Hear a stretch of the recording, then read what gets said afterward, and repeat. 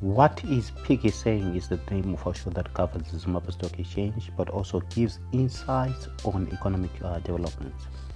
So on the 2nd of September 2019, on the ZSE, it shows that liquidity constraints continue to persist, given that only 2.57 million worth of shares actually traded. Most of the trades were concentrated in your FBC holdings. We traded 1.2 million. There also trades in Old Mutual, Nat Foods there, and also your companies such as Insco.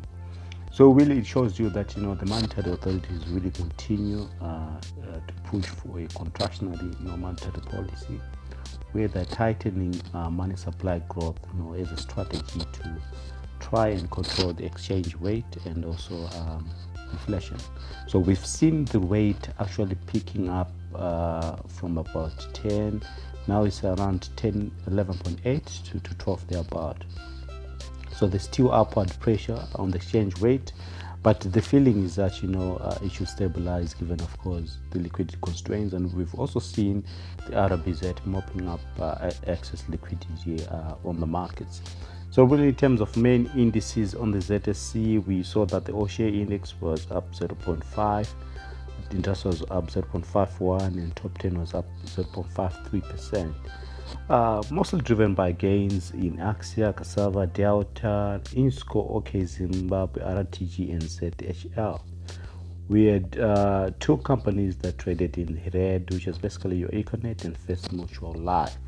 So we expect this trend to continue, where there are pressures in terms of liquidity, but also there's been a question on what are the monetary authorities going to do, given, of course, that there's need to boost the economy in terms of GDP growth and also consumer demand.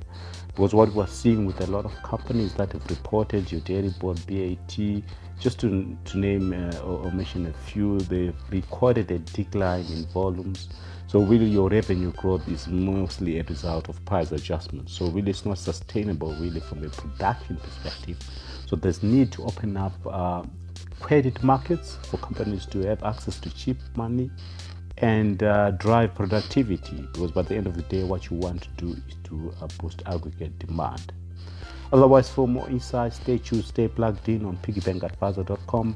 Make use of the blog www.piggybankadvisor.com, where you have access to all sorts of investment tips, financial education, and also you could have access to Piggy's research lab as well as Piggy's store. So stay tuned, stay plugged in on piggybankadvisor.com.